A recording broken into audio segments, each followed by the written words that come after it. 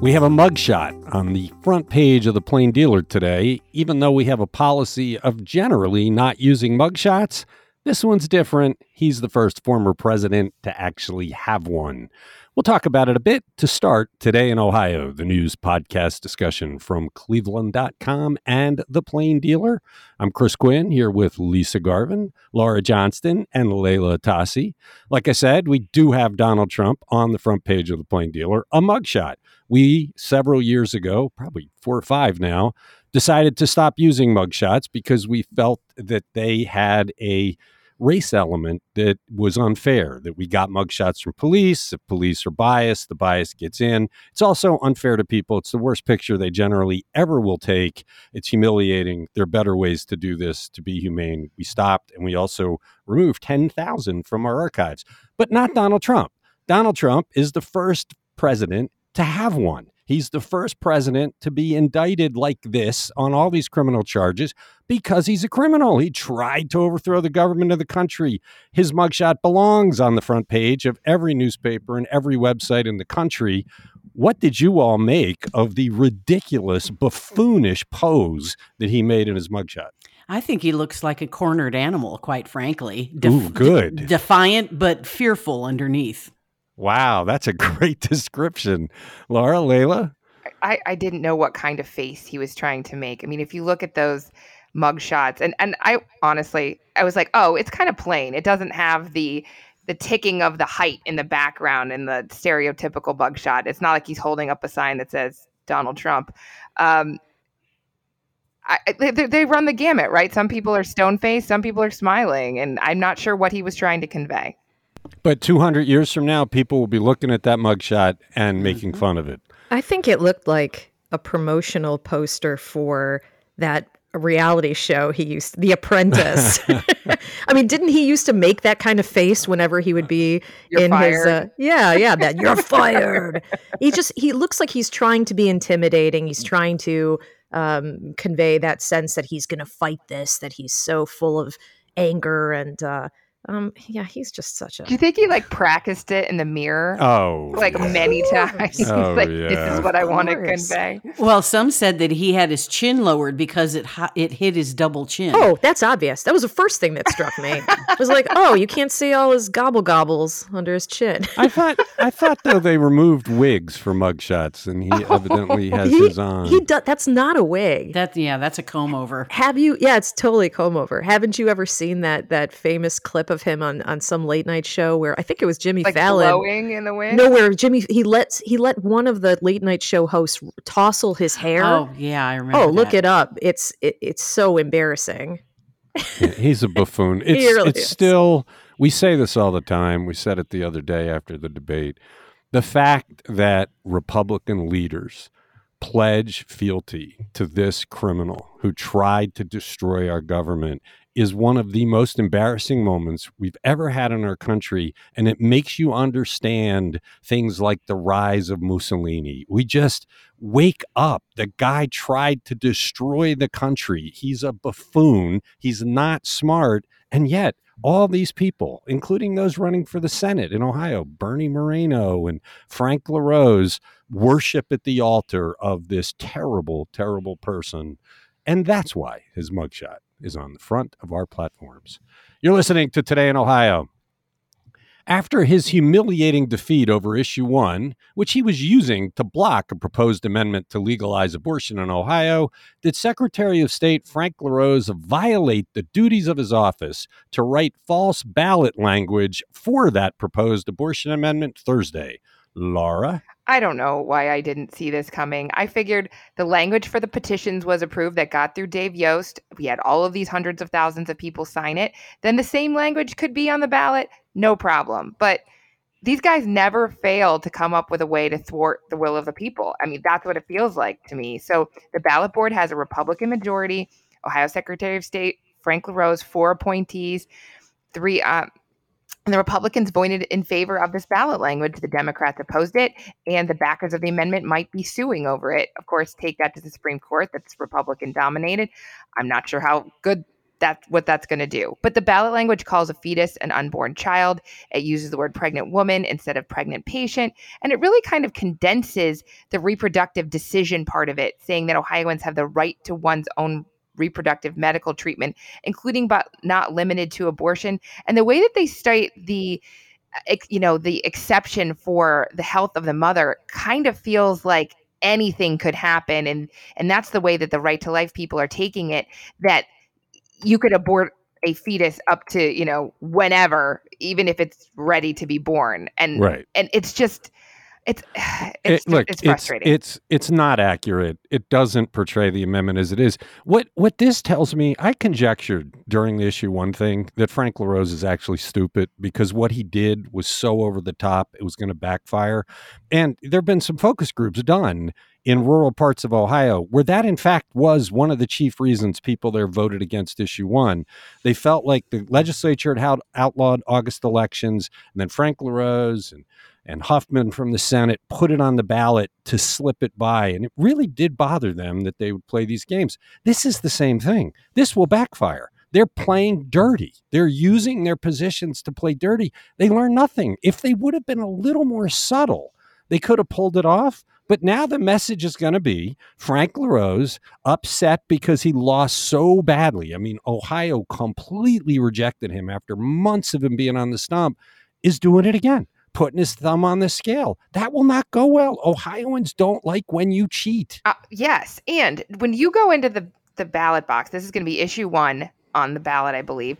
Do you actually sit there and read the whole summary? I mean, I know what I'm going to vote for when I get my ballot, and I always vote early, but it's not like I'm reading it for the first time and are like, what do I think of this idea? No, voters, like you've said this a million times, they already know how they feel about abortion. They already know how they're going to vote in November. So I don't know that changing fetus to unborn child is going to change anyone's mind.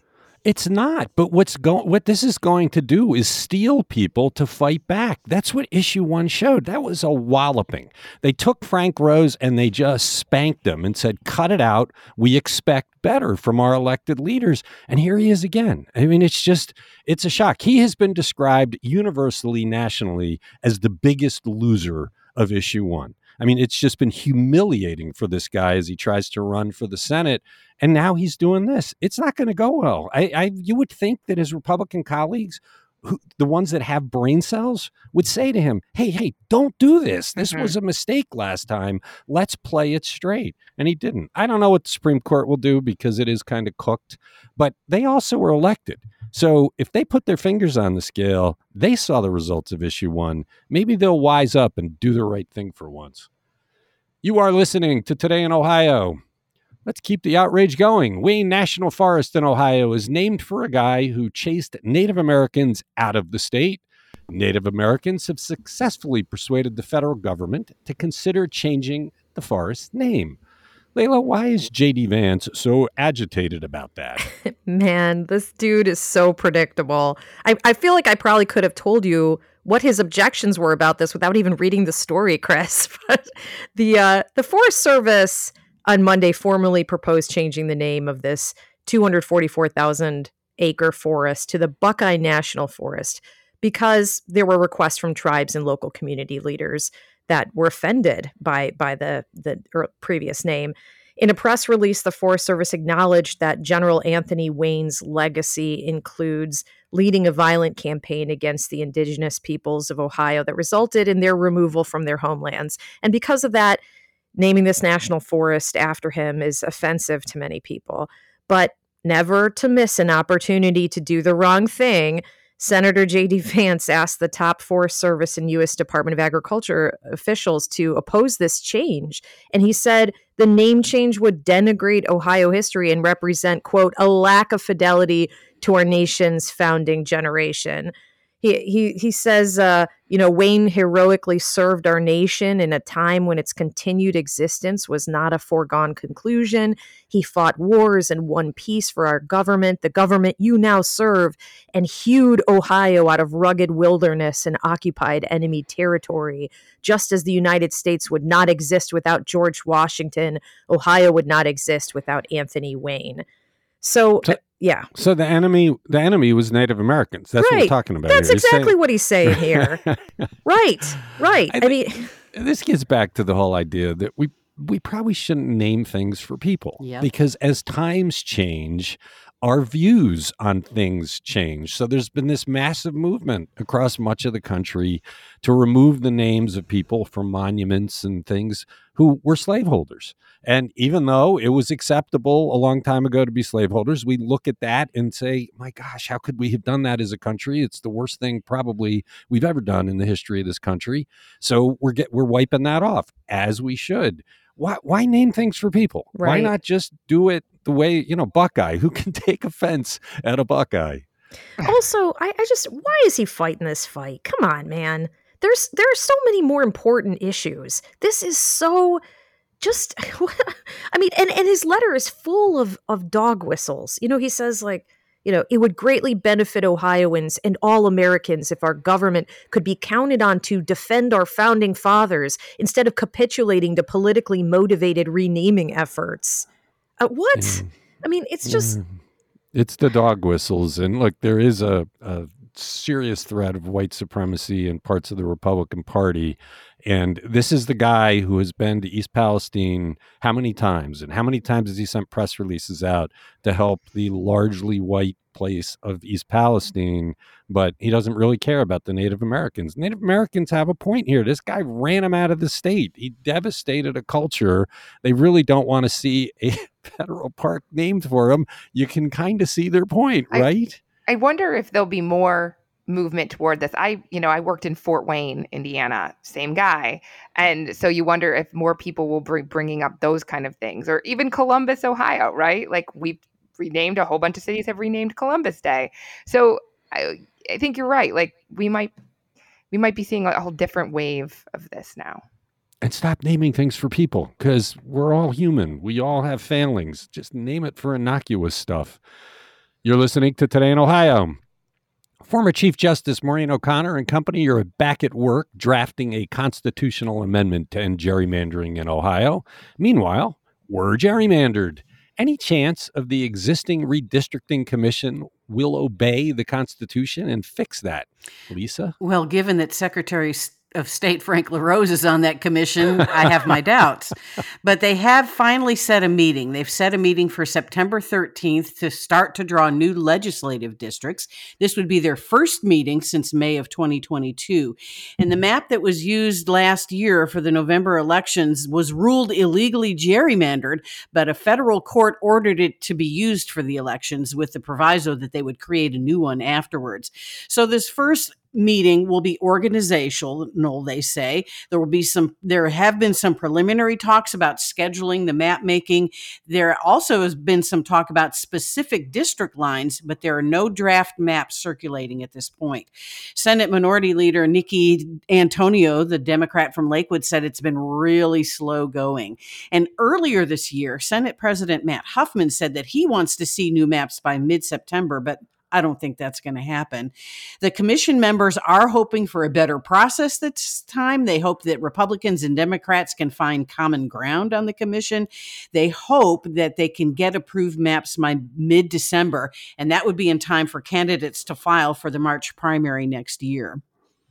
Yeah, this is all moot in my mind because I do believe Maureen O'Connor will be successful. The first draft her group put out was rejected by Dave Yost for a bunch of language reasons, which need to be fixed. But we will be voting on that next year. So if they do these maps, they'll last for, one term. But my bet is there'll be more gerrymandered because now the Republicans know they've got the Supreme Court cooked. They've got what they want there. The Supreme Court will approve pretty much anything they send over. I bet we end up with a worse situation than we have now. Yeah, I'm not optimistic. And as far as congressional district maps, the Ohio Supreme Court got the maps back from the U.S. Supreme Court, and they have to decide if those existing maps are constitutional.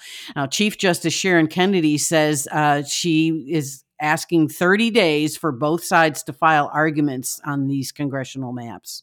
Now, if Frank LaRose did have brain cells that functioned and his fellow Republicans were smart, they would make a more balanced map because then when the gerrymandering amendment is on the ballot next year, they'd have something to campaign against. They could say, look, the system kind of worked. We have fairer maps. But given what he just did with the language on the abortion amendment we talked about, they're not going to do that. They're going to overreach, put their thumb on the scale, and guarantee that that gerrymandering amendment passes. You're listening to Today in Ohio. Baldwin Wallace University has plunged into a transportation wave sure to explode in the future. Laura, what is it, and how does it put the university at the forefront of what is to come? This is called NEOFIX. It stands for Northeast Ohio Flight Information Exchange, and it's basically highways and street signs and maps for drones, so that it's the infrastructure we need so that we can fly drones safely, both commercial and private. And BW worked with a company and they got $225,000 of ARPA money from Cuyahoga County to do this. It's in its most rudimentary form, but it's going to grow and add more data sources as it grows. So it shows potential hazards that drones don't want to fly near. It shows places like schools. Operators can see any advisories posted by local officials like the ordinance on drones or a special event. And then NEOFIX uses sensors to track those drones, keep track of flights, and then use that information to give public officials a clearer picture of how many drones are up there and how they're being used. You know, you think back to the days when there were predictions that there'd be tons of air taxis and travels. Think back to the Jetsons. Back to the Future. Right. And but we're going to see that. It's just not going to be with people in them, at least not in the beginning. And it will create a lot of traffic. It also is going to create some danger, because if those things come down and hit you or your car, the results can obviously be devastating. So it's smart to try and figure out traffic patterns and safety zones. And for Baldwin Wallace to see that this early in the game and try to establish itself as a center, that's pretty brilliant, I think. Yeah, I think the whole idea makes a lot of sense, because if you're operating a drone, where do you get the information that you need to know to fly it safely? So the cities, police, fire departments, they can all publish information, get it directly to drone operators in real time, and then they'll be able to find it. Yeah, it's a cool story. Check it out. It's on cleveland.com. You're listening to Today in Ohio. How is Obamacare the best proof out there that politicians would rather fight with each other than get things done?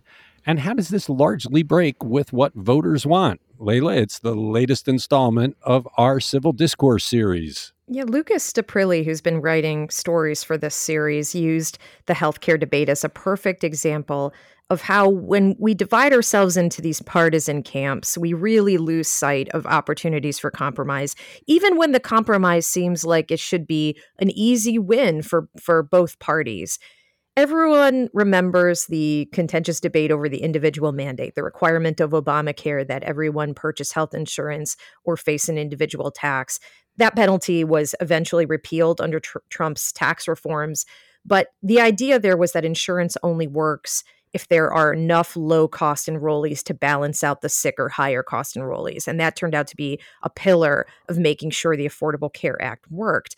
But perhaps people don't realize that the individual mandate was actually an idea born out of a conservative think tank in the 1980s, and that many influential lawmakers supported that idea. They loved it. Republicans loved it because it put the responsibility to get health insurance on the individual to fund a service that benefited them. Democrats actually hated it because they thought employers should take on the brunt of the responsibility for their workers' healthcare costs. But later, when it became an important part of the Affordable Care Act, Democrats changed their minds to line up behind President Obama's proposal.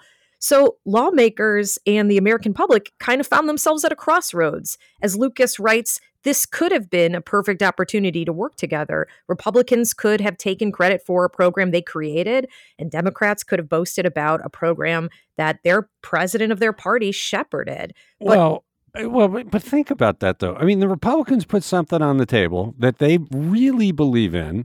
Obama campaigns against it. The Democrats campaign against it. And then they come back and they say, you know what?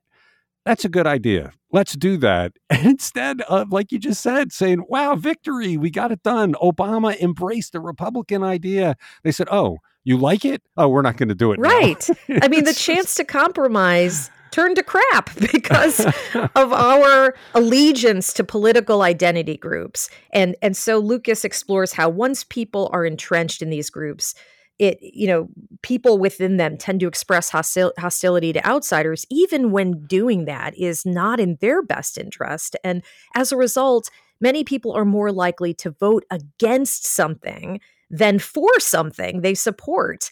And it's a phenomenon that they call negative partisanship. Lucas then dipped into the results of our scientific survey that was conducted with a partnership of Baldwin Wallace University and Braver Angels, Ohio. And interestingly, it turns out that most of the people who responded to the survey said they would rather their elected leaders compromise than risk progress for the sake of ideology or fidelity to their party. Except for one group. There was the percentage of Republicans that want compromise instead of sticking to their guns was disturbing. Yeah, that's true. The group most likely to say that they would prefer that a politician compromise, even at the occasional expense of their own values, was Democrats. 66% of Democrats said that they preferred compromise. Moderates, 62%. But the opposite was true of respondents who identified as conservatives. Nearly 42% of conservative respondents said that they prefer politicians who consistently fight for their values, even if it's at the expense of progress. Yeah, that's a problem. I mean, we need progress. We need people to get together. That's what compromise is about. You give a little, I give a little. We all end up with something that's not quite what we want, but it moves us forward. It's disturbing that there's a group of people that would rather take the game home and finish it out if you don't go by their rules.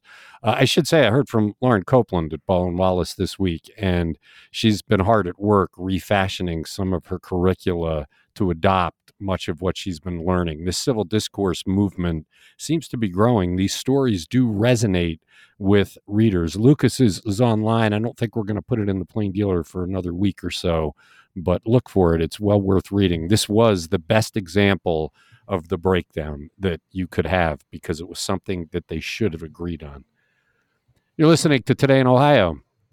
Jim Jordan is on the rampage again. Who is the latest target of his wrath? Simply for doing her job. And isn't this the kind of weaponization of government that Jordan rails against, Lisa?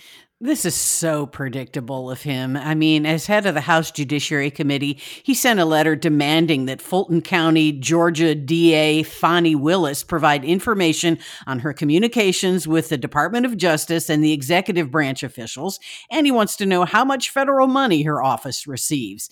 In the letter, he said, quote, "Circumstances around your actions raise serious concerns about whether they're politically motivated."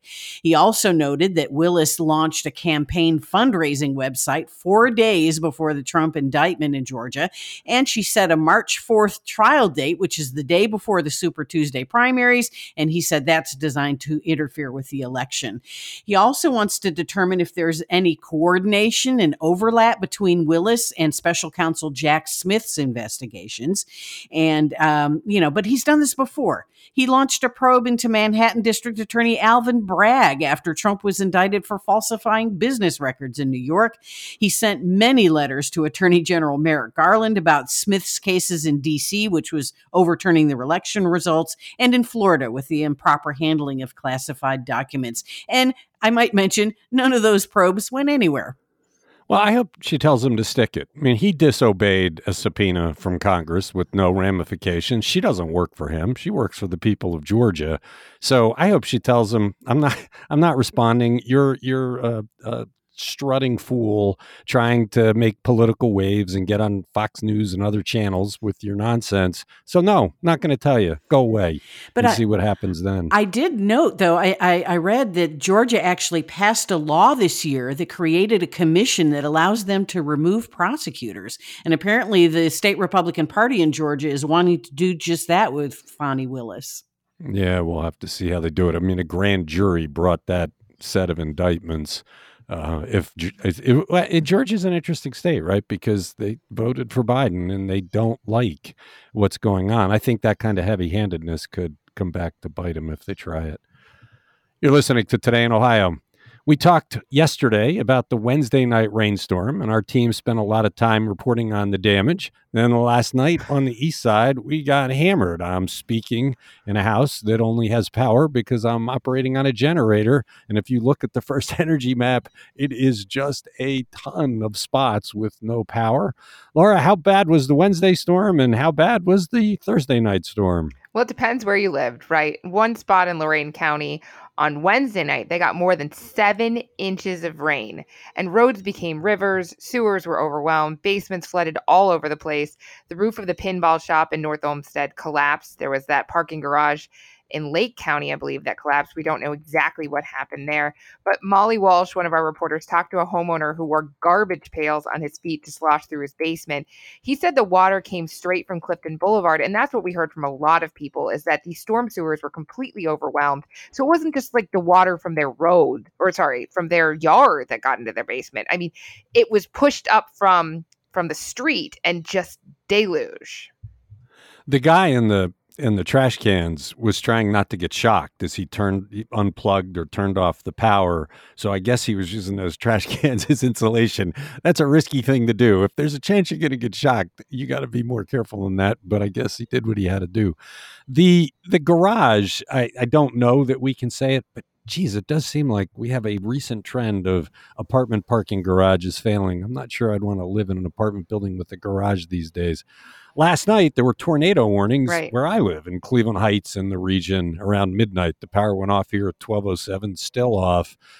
What is going on with our weather? This is the kind of weather you might get once every 10 years, and we're seeing it 2 nights in a row. Right, or 3 times when you look at that big storm a couple weeks ago. And so Pete Krause talked to a state climatologist and asked, is this climate change? And because if you're me and you're looking at this going, this just seems like this never happened before. These big storms, really hard rainfall, the damage that's being caused is, to me, pretty obvious.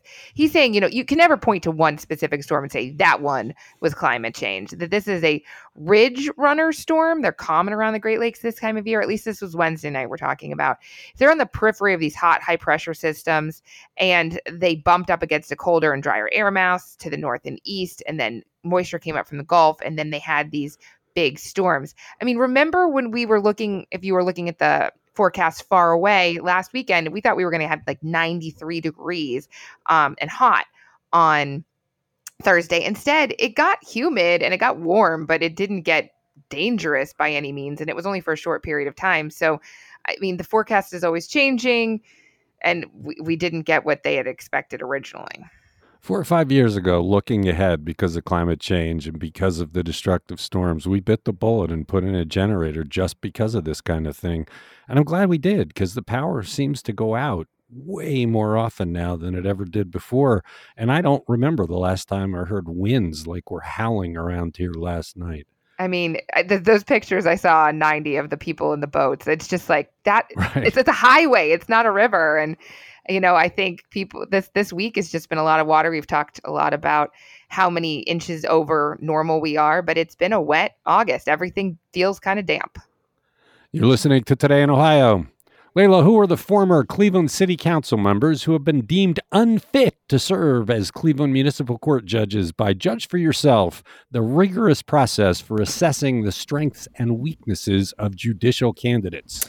Well, 5 of the candidates who are running for Cleveland Municipal Judge got high marks. But yes, these 2 Cleveland City Council members who Judge for Yourself did not recommend for the bench. They were TJ Dow and Jeff Johnson. They flat out refused to participate in the interview process, so they kind of both shot themselves in the foot here. But they also both bring some baggage with them to their candidacy. I mean, TJ Dow, he faced a number of scandals during his time in public office. Most notably, he had been accumulating his annual discretionary spending allotments from City Council in the hopes of building this neighborhood resource center that never actually materialized. So after he lost his council seat in 2017, Dow attempted to transfer more than $700,000 of his ward's money to remember former Ward 4 council member Ken Johnson, Yeah, who was then ridiculous. later sentenced to prison for siphoning tens of thousands of dollars from his community. And then Dow also blocked approval for apartment development in his ward until the developer donated nearly $500,000 to a fund for this community resource center he wanted so badly. And also he dodged property taxes for a while. He published his own book and then charged the printing cost to city council. There were just a whole bunch of stuff. He was a terrible city councilman, and the voters Really? recognized that. What about Jeff Johnson, though? Yeah, Jeff Johnson, he was once a state senator who was convicted of extortion in 1998 and sentenced to 15 months in prison. He later served under Mayor Jane Campbell and was elected to Cleveland City Council, and he served there for a number of years until he stepped down to launch an unsuccessful bid for mayor. He's currently a magistrate for Cleveland Housing Court. I covered City Hall when Jeff Johnson was on City Council. He was a very passionate councilman, and my experience with him is that he was very contrite about the crime he had committed and had worked really hard to serve the public in a forthright way after that. And there was a very strong argument that the crime he committed was entrapment because they went at him repeatedly to take a bribe. He kept saying no, and then he finally took it. But I think if he would have participated in the process, he would not have come out not recommended. I agree. He did fight for things that the community wanted as a city councilman. Like you said, he was passionate about his causes. I think that he did overcome his past, both as a Campbell administration member and in that role. So I'm a little bit surprised. I mean, he's working in the court system now. Why wouldn't he participate? I know. I can't quite understand that. It's very unfortunate because I think the evaluation would have turned out differently for him. I agree. Judge for Yourself does a great job evaluating judicial candidates because most people have no idea who to vote for there. We always carry the rankings. We have a story on cleveland.com. If you live in Cleveland, it's good to check it out. Each bar association does its own review, and then it's all put together in one rating. You're listening to Today in Ohio. We're going a little bit long because we do want to talk about this last story. Lisa, we love to complain about them, mostly because they are terrible. So why are they some of the fastest growing airlines in Northeast Ohio and the United States? I can only think it's because of the ultra low price. I mean, and these airlines are doing well. I mean, Breeze Airways was established 2 years ago. It's now the largest carrier at the Akron-Canton Airport. And Allegiant is number 7 in the U.S. of all airlines, Spirit number 9, and Frontier is number 10. But these ultra low cost fares, as Susan Glauser points out, it's the ticket only. You don't get carry-on or check baggage. You don't get a seat assignment or a beverage or a snack. And Spirit actually, was the one that established carry-on bag fees back in 2010, and a whole bunch of airlines have now adopted that. But now, it's like $60 one way for a carry-on bag on many of Spirit's routes. Frontier, I guess people are upset with them. They're enforcing the personal item policy very aggressively. So you are allowed one free personal item. I guess it fits under the seat. If your personal item doesn't fit the bag sizer, you got to pay a $99 fee at the gate. And if you don't pay it, you don't get on the plane. So, and she said that most airlines do charge for seat assignments. Glauser herself says she doesn't pay for a seat assignment. She says, I'm guaranteed a seat. I don't really care where it's assigned. I don't know. I hate to fly even with the better airlines because you feel like you're just chattel. They can abuse you. They can lie to you. They can cancel your flights willy-nilly for phony reasons. I mean, I hate it. But this adds a whole extra element of aggravation. The all of the nonsense that these cheap airlines do. Laura, you've used them a lot. I guess for you, it's worth it. Well, when you're flying with 4 people, yes, it's totally worth it. I mean, I would always rather have a nice seat, a free bag, boarding that makes sense. I love Southwest because I think it makes so much sense the way that they operate. But if Spirit can get me there for $100 cheaper, I'm going to take Spirit. Are these comfortable? Is it a comfortable ride? I'm picturing like a wooden bench. Comfortable. I mean, none of them are comfortable. No, but like, I don't know. Why is it so cheap? Is it just because literally they gouge you on all of the extras? They do gouge you on all of the extras, and that means sometimes they're not the cheapest if you're going to go and get everything else. But also because I guess when you fly Frontier, they can just tell you that there's volcanic ash and figure out how else to get yourself Well, off. and Glauser pointed out that these low-cost carriers often don't have daily flights. So if your flight gets canceled, you can be stuck for days trying to get home. I flew Breeze to New Orleans in February, and they only offered that flight for 2 or 3 weeks. And they flew out on a Friday night and came back on a Monday at noon or something like that. And that was it. So if they canceled the flight, you weren't going anywhere. Maybe the answer is these airlines, all the airlines, should just include in the cost everyone who flies gets a marijuana gummy. And then, you're okay with it. I'm not a marijuana guy, but man, I hate flying so much because it's like you're in a foreign country that you have no rights. They just treat you so badly. I know. I feel like when you're in a car, if you get in a traffic jam, at least you can get off, like you're in control of your own destiny. When you got a flight, that's it. And you're paying for it. You're paying them. You're the customer. But in this case, the customer's not right. Interesting piece by Susan Glasser. It's on cleveland.com. Check it out. You're listening to Today in Ohio. Thanks for sticking with us for a little bit longer episode. Have a good weekend. Thanks, Lisa. Thanks, Laura. Thanks, Layla. Thank you for listening.